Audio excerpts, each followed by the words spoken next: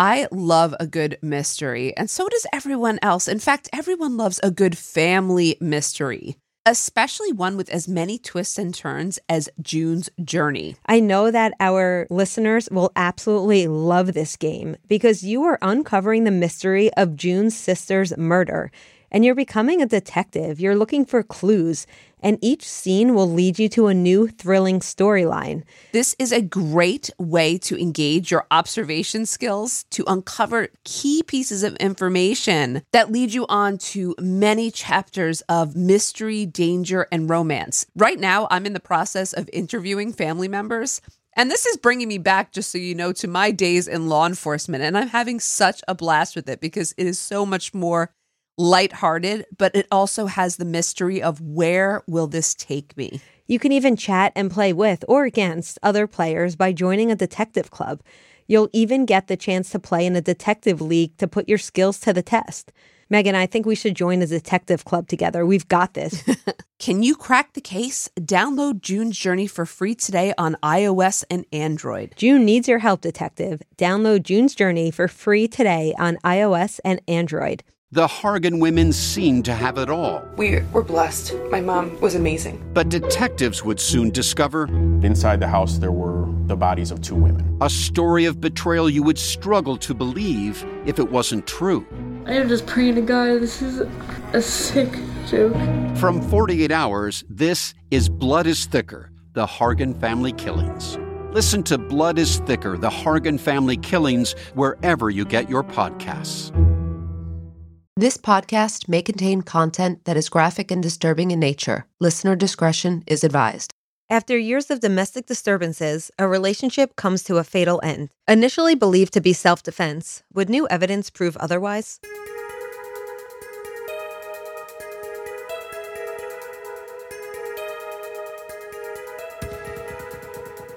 This is the Courtney Clenny story.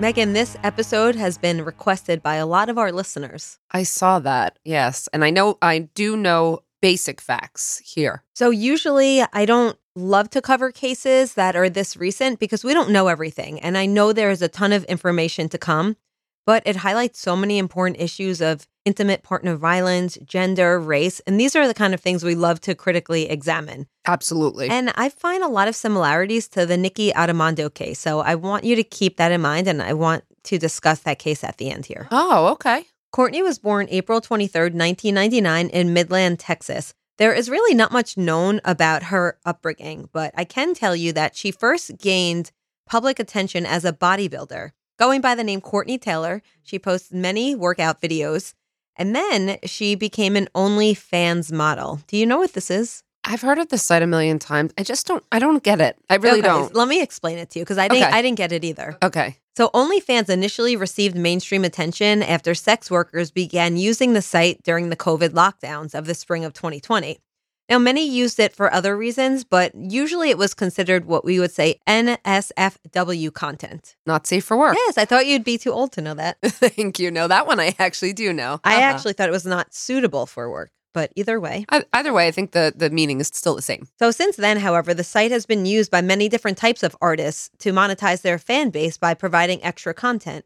But let's be clear here. Most of the content is still overwhelmingly not suitable for work. And many people have described it as soft porn, with many even going as far to say it is actually just hardcore porn. Now, what it is a subscription-based platform with ranges from $5 a month to $50 a month. Some content creators can make as much as 6 figures a year. Wow. So not only was Courtney making a name for herself on OnlyFans, she is a well-known Instagram influencer with the name of Courtney Taylor again. Okay. She has over 2 million followers, and most photos are of her scantily clad in a bathing suit in different suggestive positions. Okay. Taylor was the name she went by online, but her real last name is Clenny. So that's why it's Courtney Clenny's story, not the Courtney Taylor story. Got it. Courtney had been with her boyfriend, Christian Obumseli, known by friends as Toby, who's 27 years old. Actually, he was a week from his 28th birthday at the time of this event. Now, the two had been together for about 2 years. Although a lot of friends called him Toby, I'm going to call him Christian because as someone who does not know him personally, it feels more natural to call him by his given name. Yeah. It's not totally clear what Christian did for a living, but he seemed to be living very comfortably. Maybe he was on OnlyFans. You can see, a lot of photos of him in very dapper designer clothing, and he lived a very comfortable life. Now, it did seem that he had some business association with cryptocurrency, which I don't understand. I understand OnlyFans more than cryptocurrency. I don't get it. It's like Bitcoin. Yeah, I know about Bitcoin because Okay. James talks about it all the time and how he could have made a lot of money had he got in early on it, but Coulda, woulda, shoulda. No. yeah. Some reports say that Christian was the owner of Wiseman and Peachtree LLC, but I'm not really clear what type of business this was, and I was not able to find a taxable entity registered in Texas, Florida, or Delaware under that name. Okay. What we do know is that he grew up in Plano, Texas. He graduated from Texas Tech University, and he lived in Dallas before moving to Austin with Courtney. So ironic. We've just done like 3 Texas cases when we just got back from Texas. know. And right around the Dallas And area. now I'm thinking we should have went to visit all these I different know. sites. Okay, next time. So as I mentioned, the couple was together for about 2 years, and they had just relocated to Miami in early 2022. The two shared a luxury high-rise apartment in the Edgewater section of Miami. Now, this is a very sought-after area. It's waterfront, lots of young professionals. There's bars and restaurants and cute shops. So it seems like this would be a happy time for the couple. But unfortunately, there were many reports of domestic disturbances, and according to friends, as well as neighbors and building staff, the couple had a very tumultuous relationship. And this included breaking up, moving out, physical violence, and it seems to be a pattern in their relationship. In fact, neighbors of theirs in Austin reported hearing lots of fighting and things throwing and breaking coming from the couple's apartment. Not good. And Courtney had been arrested for domestic battery back in January 2021 while they were in Las Vegas. She allegedly threw a glass at Christian, and it narrowly missed him. Now, at this time, she did admit that they often got into physical altercations.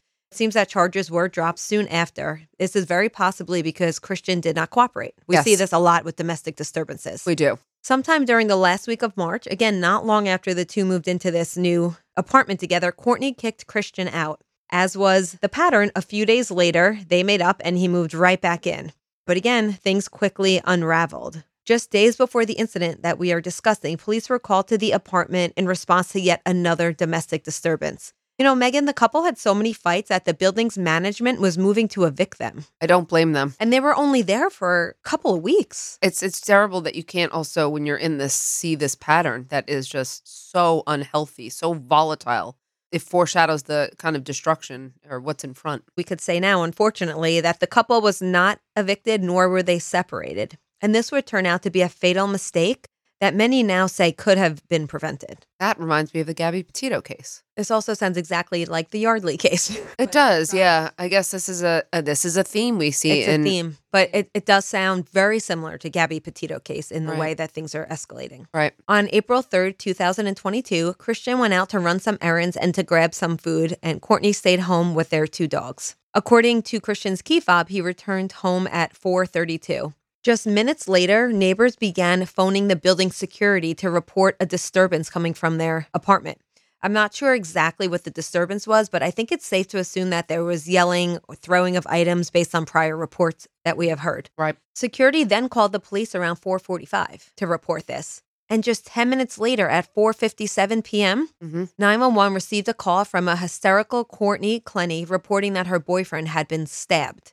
Now, in the background of the call, according to the arrest warrant, Christian could be heard saying he is dying and that he could not feel his arm. Oh, no. Courtney could also be heard saying, quote, "I'm so sorry, baby." Oh, no. Yeah, so police and EMT arrived to find Courtney covered in blood and sobbing. She was also handcuffed. You can see pictures online. The neighbor had a balcony and they were able to take pictures of kind of the scene of what was going on. And you could see her wearing a bra and sweatpants covered in blood. I'm sorry, you're saying the neighbors took photos of this and publicized it? Yes, that's what I'm saying, Megan. That always I mean, does this surprise you, though? It disturbs me, but it's not very surprising, unfortunately. It's not surprising, but it is disturbing. And I'm just so bothered when people, I know. exploit these situations. I want to say that it was TMZ. If I'm picturing like the watermark that goes across. Yeah. And yeah, this is the worst moment of somebody's life.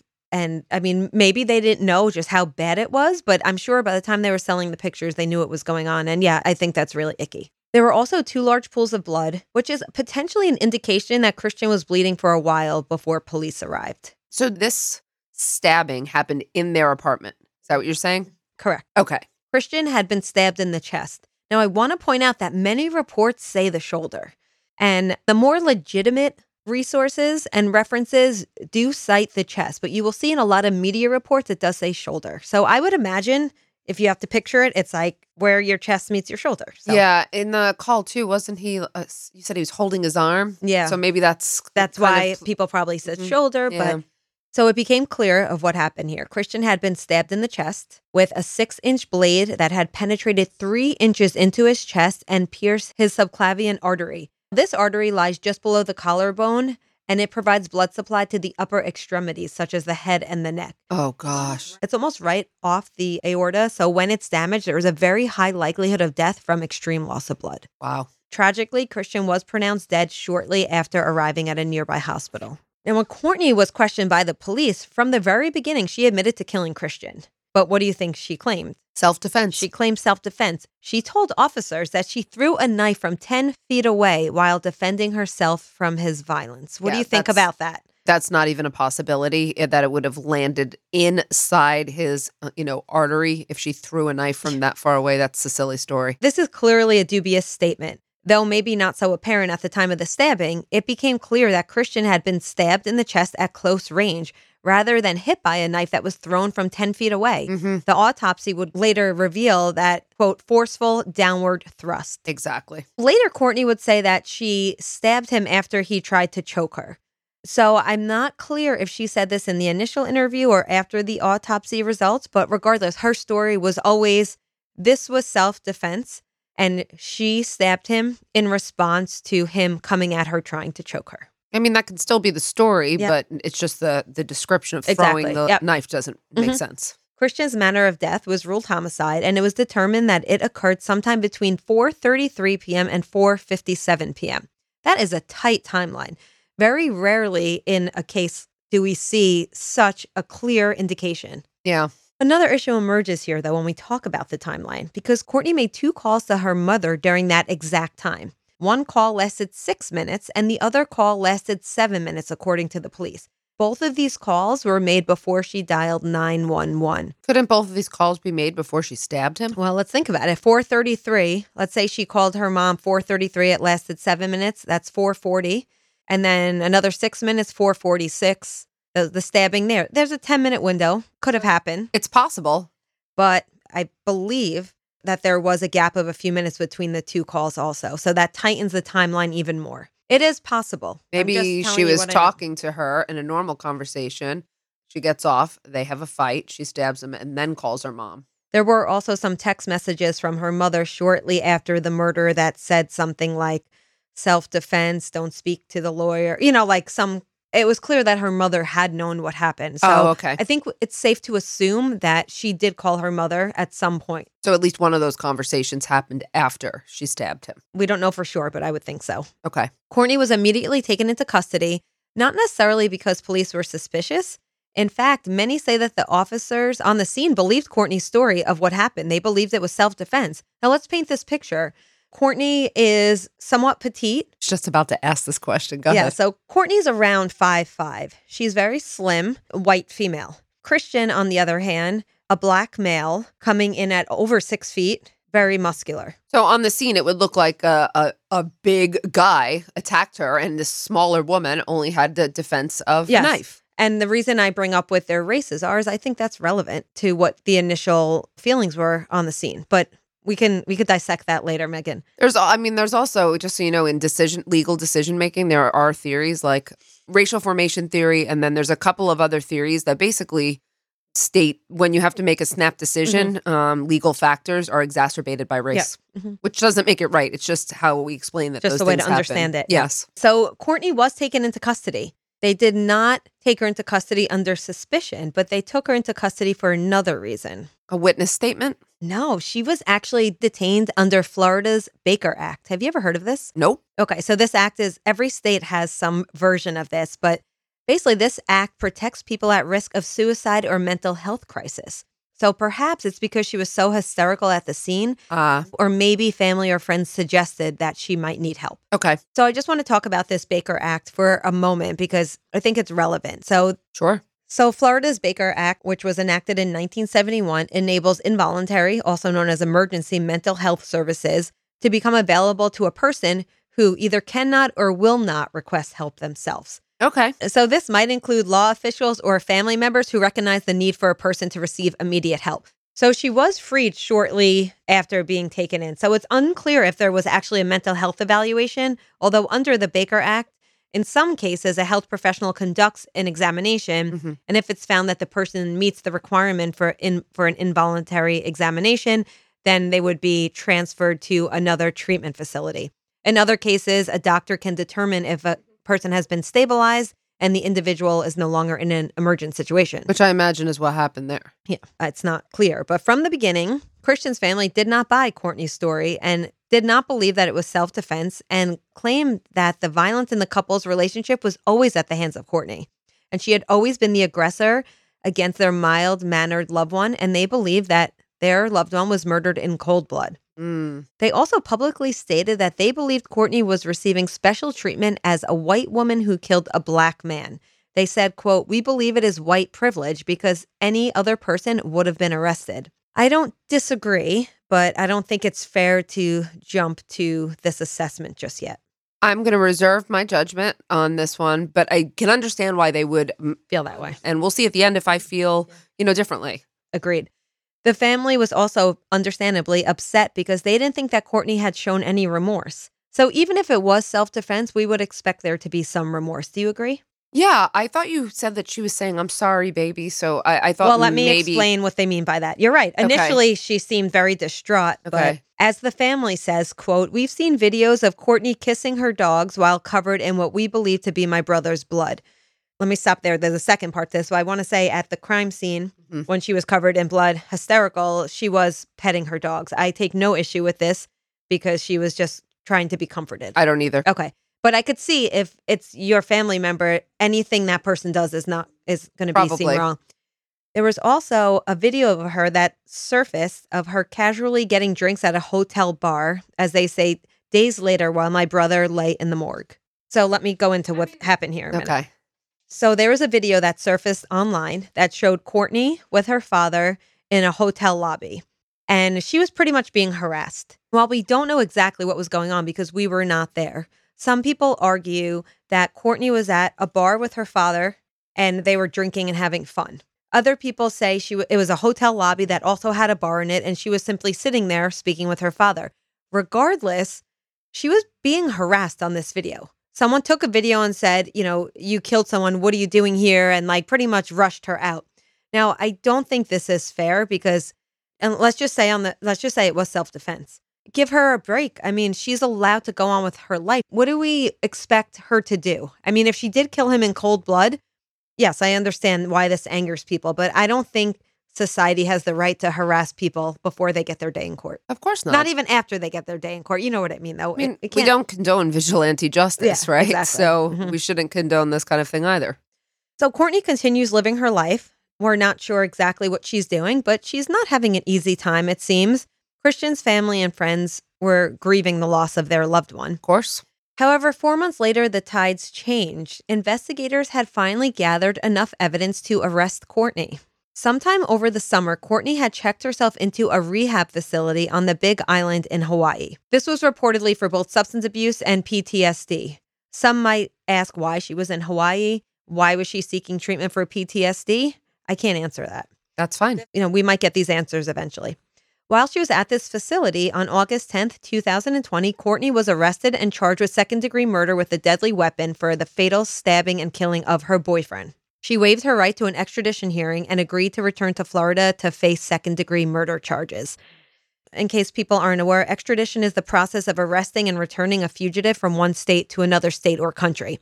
So usually there's an extradition hearing where a judge determines whether the right person was arrested. This is pretty simple and straightforward because there could be mistaken identity.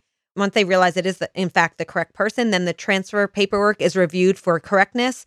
And if they find that the demand is proper, then the fugitive is held for pickup by the agent of the demanding state. Mm-hmm. Extradition is not super complicated when it comes to states, but it does get super complicated when it comes to countries. Yes. One more thing. The state where the fugitive is found is called the asylum state, and the state that wants the fugitive returned is called the demanding state. Oh, okay. So I wasn't surprised when this happened, but she was held without bail pending extradition. After the arrest, a press conference was held by the Miami-Dade state attorney and laid out the evidence in the case against Courtney. They declared that Christian had been the victim of domestic violence and that ultimately Courtney killed him. And they then showed surveillance footage of an altercation in an elevator in their apartment building that had took place several weeks before the stabbing. Now, the state attorney claimed that the clip showed, quote, the defendant aggressively attacking Christian, saying, quote, I think the video was a descriptive way to show what the relationship was and who the aggressor was. And within days, this video was posted everywhere. I haven't seen it. I need you to see it, Megan. Can you pull it up and let's take a look at it together? All right, I've already got it. And we will post this video on our YouTube channel under courtroom and evidence playlists. And I definitely think everyone should take a look. But Megan, I'm curious what your reaction to this video is. Okay. There's no audio, correct? Correct. All right. So I see an elevator door opening. Courtney has entered the elevator and Christian is behind her. She already seems aggravated. Oh, she started hitting the screen and she's hitting him. She's hitting him. She's smacking him. What's he doing? He's putting his arms up. It looks like he's defending himself. Now he got her almost in like not a headlock, but he was kind of trying to keep her away from him. And she continues to hit him. He looks like he's just defending himself. And he's shaking his head. And yet they're yelling at each other. She keeps coming at him though. And she's hitting him in the face. And he gets off the elevator and she's still chasing him behind him, hitting him. She hit him over, I don't know, that had to be over 10 times, and she kept going. I would say she was clearly the aggressor. And then it goes out of frame, correct? That's correct. Okay.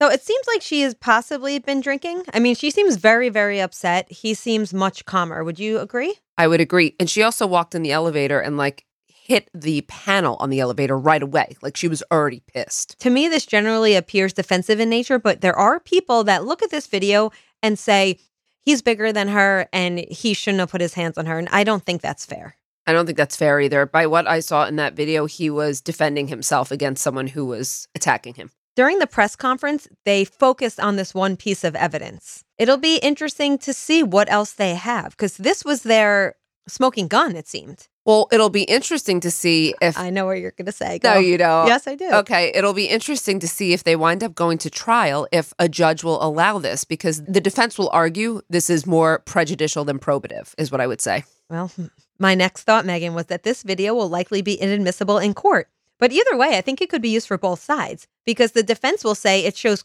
Christian was violent, while the prosecutor will say it shows that Courtney was violent. I think most people will view this more in terms of Courtney being violent. Yes. And I think that the defense will, I would imagine they will fight hard to try to keep this out. Well, I wouldn't say it'll necessarily be inadmissible because it could also be used to establish a pattern of conduct. And that's going to be the argument that the prosecution makes. Well, we'll find out. Now I can't, soon. now I'm like, oh, I got to see what happens. There'll be pretrial motions, though, of course, to suppress this. So the defense was quick to defend Courtney's actions in the video, stating that, wait a minute, this doesn't tell the whole story. And I agree with that, right? Because you don't know what happened before, you don't know what happened after. Courtney's lawyer said, quote, it is a shame that the state attorney's office is seeking to win this case in the court of public opinion by showing an irrelevant and likely inadmissible video of Courtney. Goes on to say the video does not depict the events leading up to what was captured in the elevator. I agree with that. Then it goes on to say that Obumseli was the abuser, and he was the worst kind of abuser. He would manipulate and abuse Courtney in private when he thought nobody was around. The attorney has also said that it's an absolute injustice to charge a victim of domestic violence and human trafficking with such an unfounded and baseless charge. Human trafficking? Yes, exactly, Megan. I don't know where this came from. This is the first time we hear this claim of human trafficking.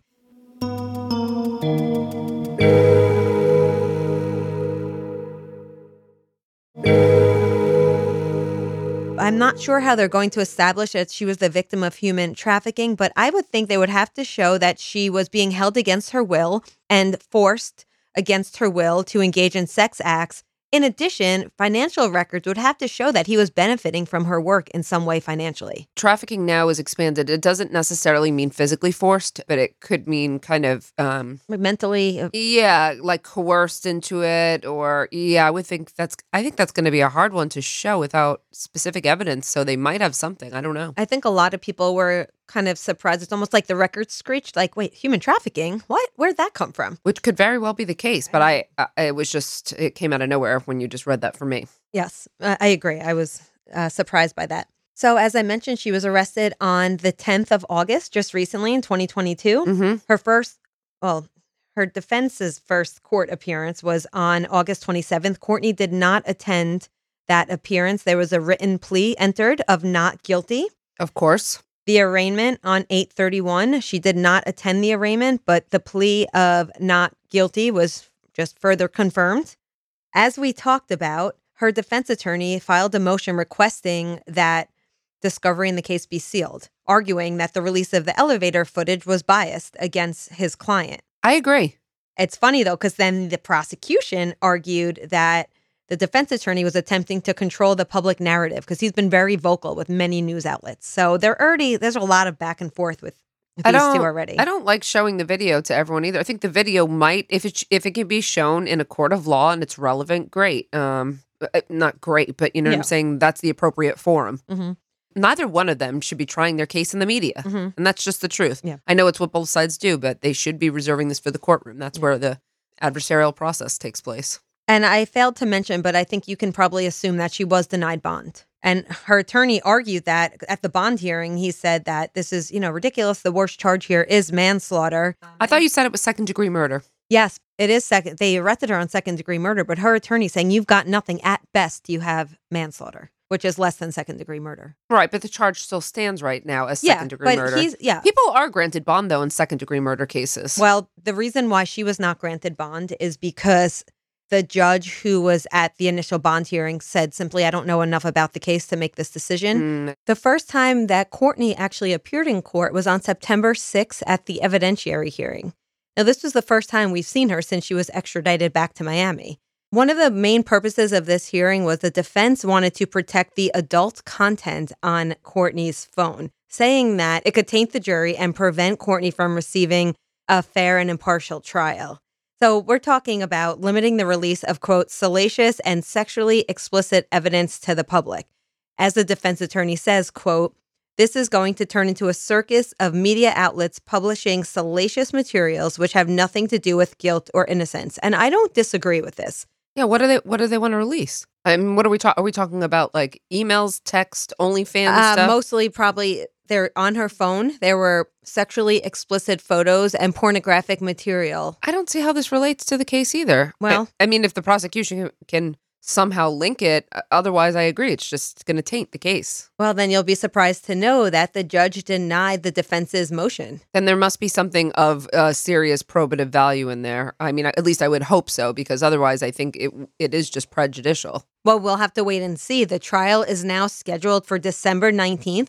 Right now, Courtney is still held without bond, but her defense plans to refile for a pre-trial release. So we'll keep an eye on this case, and we will definitely be releasing an update either during or after the trial of Courtney Clenny. Although the defense may have been denied this motion, they are still working on many other angles for their defense. For one, Courtney's attorney claims that he has photos of bruises that were on Courtney the day that Christian was murdered. So Christian's family has publicly stated that they want Courtney to spend the rest of her life in prison. Now, she could face life behind bars. She's facing a sentence of 25 to life, depending on aggravating and mitigating factors. Of course, we know it's ultimately up to a jury to decide what will happen. So, Megan, this case is going to trial, and I think it's going to be a pretty big one. The only thing I can see happening is if the motion to suppress the elevator video is granted, the prosecution might not have a case and they might have to drop charges. So it'll be interesting to see what happens at the evidentiary hearing. I would predict that if that tape doesn't get in, the prosecution will try for a plea.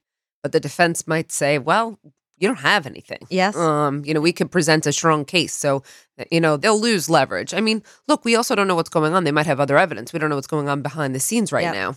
It's possible that it's possible they have witnesses who can say, no, I heard her yell. I saw her abuse him. We just don't know right now because it's a little in the infancy here. We have a little bit of a glimpse into that because in the media, I have yet to see any reports of Christian being violent against Courtney, but lots of reports of Courtney being violent against Christian. So even if they can't get the tape in, they might be able to get some other incidents in. You don't know which ones they're going to find admissible or not. It might not be they're throwing it all out. They might say, hey, the tape, we don't have enough of the tape, but we sure have enough about another incident that was reported. And I think this is a case where she would probably testify. And I think if she testifies, then I think the defense has even a better chance. She has to testify because there's no story without her testimony. You have to testify in self-defense. I know that there have been a couple people who haven't, but it's almost impossible to avoid. You need to get up on the stand and say what happened. There's no other way to show it unless you tell your story. I have no idea. I would want to see this play out in a trial and see all the evidence. Mm-hmm. Does this remind you at all of Nikki Adamando case? No. It doesn't. Why? You said Nikki Adamando, but this doesn't because Nikki Adamando claims self-defense, but I will say this. There was a long established record of her being the victim of the perpetrator who she killed. In this instance, it seems like it's the opposite right now as it stands, that she, Courtney claims self-defense, but it seems like the record of violence is her record so far. It is possible that she just never reported the violence against her, but we'll have to see what the evidence shows us. It's certainly possible. But I'm saying if we looked at the documents and what you found so far, it's only really right now showing her as an abuser. So I would have to see how this plays out before making any judgment on that. As far as the case goes, we're just going to kind of sit tight and see what happens. So Megan, this case is a bit unique because men are significantly more likely to be the perpetrators of domestic violence. And I think that's a problem. I don't think we believe male victims of domestic violence simply because of their gender. We're used to men being the aggressors, and I don't think that's fair. So I like that in the court of public opinion, people are not quick to say, oh, he's a man, she's a woman, it must have been he was abusing her. No, I think we've progressed so much on that. This is definitely a topic I teach in Women in Crime. And historically, females were looked at as victims, and we are victimized more than males are. I think 5 times more likely or something like that. It's something like that. However, that's also based on underreporting by males. So I'm absolutely almost certain that females are victimized at higher rates than males, but the number of males is definitely underestimated. And males don't report for many reasons. And many of them are the same as females, that they are ashamed, embarrassed. It's a private matter. So, they don't want others to look at them as being weak. There's a lot of similarities as well to females and why they're underreported. I think you said this, but Christian's friends and family said that they witnessed incidents of violence by Courtney to him. You said that they reported there was a history and Courtney was the aggressor. Is that by what Christian told them, or did anyone that you know of, see that? People saw it. I'm not sure to what extent. She was, according to some friends or family, she was often the verbal aggressor and always pushing him, not physically, but, pushing his buttons. As far as if she physically would harm him, there's some reports that some people say, yes, she was the one violent towards him, but it's not clear what type of violence. Again, these are things we'd have to see what would happen on examination and cross-examination. And I'm also going to assume that we would know now if he had any history of domestic incidents. None. He has a history of being a really mild-mannered, nice guy, but you don't know what goes on behind closed doors, so it's important to let every side be heard. Oh, yeah. I mean, we're not going to make any false assumptions. I think we're pretty good at keeping an open mind, though. Yeah, and he's not here to defend himself, so it's important that family and friends and other evidence gets listened to in his defense. I mean, I'm sure it's also going to bode very badly for her, just so you know, that she initially said that she threw the knife across the room. She's already discredited there, and if she gets up on the stand, they're going to say, didn't you in fact lie immediately? And isn't that because you were covering your tracks because you knew that you had committed a crime? Right? Possibly. I also think her occupation might work against her unfairly. Her attorney is also worried that some of her, quote, adult photos and videos might become part of the state's file and that would unfairly prejudice the jury against her. Unfortunately, women particularly, their occupations are scrutinized in these situations. And I don't think that works for her. And I don't think that's fair. And I don't think that her occupation should be part of the conversation. I think it's irrelevant. I do too. And I think the prosecution will try to get it in, though. But I think Yep. it's completely prejudicial. And that's going to be a situation where if it gets in during voir dire, they're going to have to figure out if jurors can look beyond that and who can actually be impartial and not consider that. Yeah, it's definitely going to unfairly taint the jury, I think. This is an interesting case in that, it's very, different than what we've seen in terms of, domestic abuse. But it's also, there's a very clear gender and race intersection here. So I'm curious to see how that'll play out in perceptions too later on, and even in legal in a courtroom. I wonder if anyone will this be will these factors kind of impact legal decision making? It's kind of hard to parse that out, but I'm sure we'll be able to keep our eye on this a little bit and figure out what factors are at play here when they make decisions. There's a lot of legal commentary that's talking about this case because of all those intersections that you mentioned. Oh, so they're wondering who would be better to have for the prosecution, who's going to be better to have for the defense. Yeah, because it's opposite. Each side is looking at an opposite demographic of who's going to work in their favor. Does she have a private attorney or a public defender? She has a private attorney. So I wonder if she has resources, if they can afford a jury consultant. I would imagine they could. Amy, this is interesting. What are your predictions, trial or not? Too hard to tell. I'm kind of torn because I'm not sure what the prosecution has. If they keep leaning so heavily on this video, and I think there's a good chance that the video is inadmissible, and I think there's a good chance that pictures, her adult-only photos, I think there's a good chance those will be inadmissible. I think it depends on what judge they get at the evidentiary hearing. It does, but I'm gonna go early prediction and say trial. And you know what? I'll tell you what. I'll be watching if it happens. Oh, for sure, and we'll definitely be doing an update. So definitely keep your eye out for that. So, all right, Amy. Thank you so much. Before we go today, do we have patron questions? We sure do. We Right. have 3 questions today. Okay. All right, Megan, the first question is, if you could meet any criminal, alive or dead, who would it be? And the listener goes on to say, and no, they would not be able to kill you during this interaction. I wouldn't be worried about that, but I'd love to get Drew Peterson in a room. That he just, gets underneath my skin. For those of you who don't know, Drew Peterson was a former police officer incarcerated for the murder of his third wife. I have no doubt that he murdered his second wife. He is cocky. He's arrogant. He's just an awful person. So why would you want to be with him? I'd like to get him in a room and just dismantle all of his bullshit. Gotcha. I don't know why. I'd like to see if he could ever crack, or if there's anything behind those eyes. anything behind him. He's real. I don't know why. I've always wanted to get him in a room and break him. Yeah. To be honest, Megan, there's nobody I could think of that intrigues me enough that I want to sit down and talk to them. That's not true. You know who intrigues you enough? Who? Your students who are offenders. Yes. So Yeah, that's interesting. your students are you know what I mean, who are offenders, are Yeah. people that you sit down with and you talk with them and you get personal knowledge on, or you know what I Yeah, mean, you get to yeah. know them better, and I think that's probably why. Yeah, that's why You find more gratification from that than, I think you're right. Thank you for answering that for me. You know me better than I know myself. Aw. Megan, the next question is a loaded one, and one that we have talked a lot about both in our classes and on the podcast. It's about true crime and ethics Mm-hmm. as both criminologists and content creators. What are our views on it? I just, well, you can go ahead first if you want, but we just talked about this with Kim Goldman during the interview, and it was something I had said. Now that you're part of the media, how do we, as true crime content creators, how do we act what's the responsible way? And I think there is just have integrity. We've talked a lot about salaciousness. Like, we don't report facts that are salacious or show pictures that are, just for gore factor. You can have integrity. You can be honest, and you can report things in a meaningful way, in a sensitive way, in a respectful way. I don't think that I would love to see this community move forward and everyone move in that direction. But I still think there's just a lot of the salacious and if it bleeds, it leads kind of approach. And I just think that's not sensitive. Yes.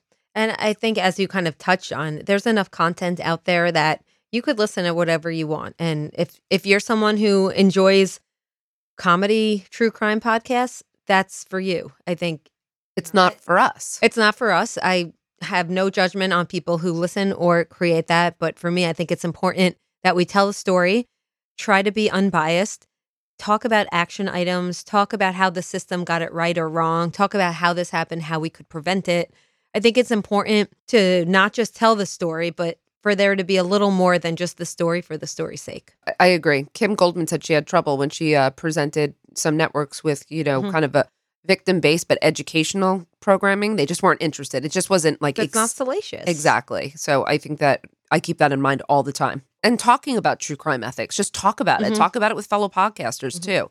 We talked about having a panel on this, which I think we should. Yes. And I really respect when content creators give back to the community yes. in some way, whether it be victim organizations, any actual support. Instead of, exploiting these stories, you're giving something back by educating or by donating or doing what you can. Yep. All right, Megan, you're going to like the last question. What movie or book character do you most identify with? Remember when I got a nasty email in Direct Appeal? Somebody told me I wasn't Olivia Benson on SVU, and I was like, okay, I guess I'm not. I don't know that there's a specific person. I know that, when I watched Mindhunter per se, there was a psychologist, a female doctor who was working on understanding the mind. So she was a researcher and an interviewer, but her point was to understand the behavior. She wasn't an investigator. She wasn't law enforcement per se, but she worked with law enforcement. I can kind of relate to that type of person. And I know that's actually a real person as well. On mainstream shows, there's a criminologist, Casey Jordan, and she's a professor, but she does a lot of interpretation of criminal behavior. She specializes in violence, and I see her appear on a lot of true crime shows, so I can also identify with her, I guess. It's funny. I went in the opposite direction. Where'd you go? Natalie Portman in Garden State. I just love that character. That's all. Because the question was a character that you identify with, right? It didn't say it has to be criminology related. No, it didn't. Okay. Yeah. No, I just love that movie so much. And I love her character in that movie. So I'm going to keep it lighthearted. All right. Thank you. All right. Thank you so Good much. Question. You know what's going to happen. I'll think of someone else as soon as we of course. end. But. And I'll think of someone that's more intelligent and criminological based.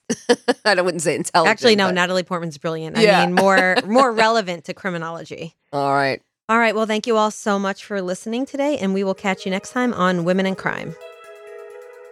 Women in Crime is written and hosted by Megan Sachs and Amy Schlossberg. Our producer and editor is James Varga. Music composition is by Desert Media. If you enjoy the show, please remember to subscribe and leave a review. You can also support the show through Patreon, where you can get access to additional ad-free content such as virtual happy hours and an extra full-length episode each month. For more information, visit patreon.com/womenincrime.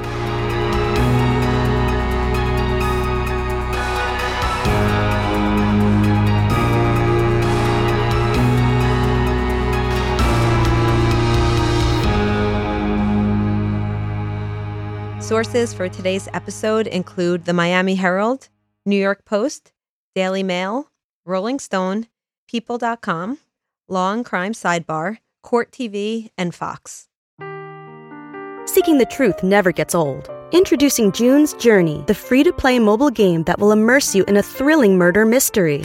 Join June Parker as she uncovers hidden objects and clues to solve her sister's death in a beautifully illustrated world set in the Roaring '20s. With new chapters added every week, the excitement never ends. Download June's Journey now on your Android or iOS device, or play on PC through Facebook Games.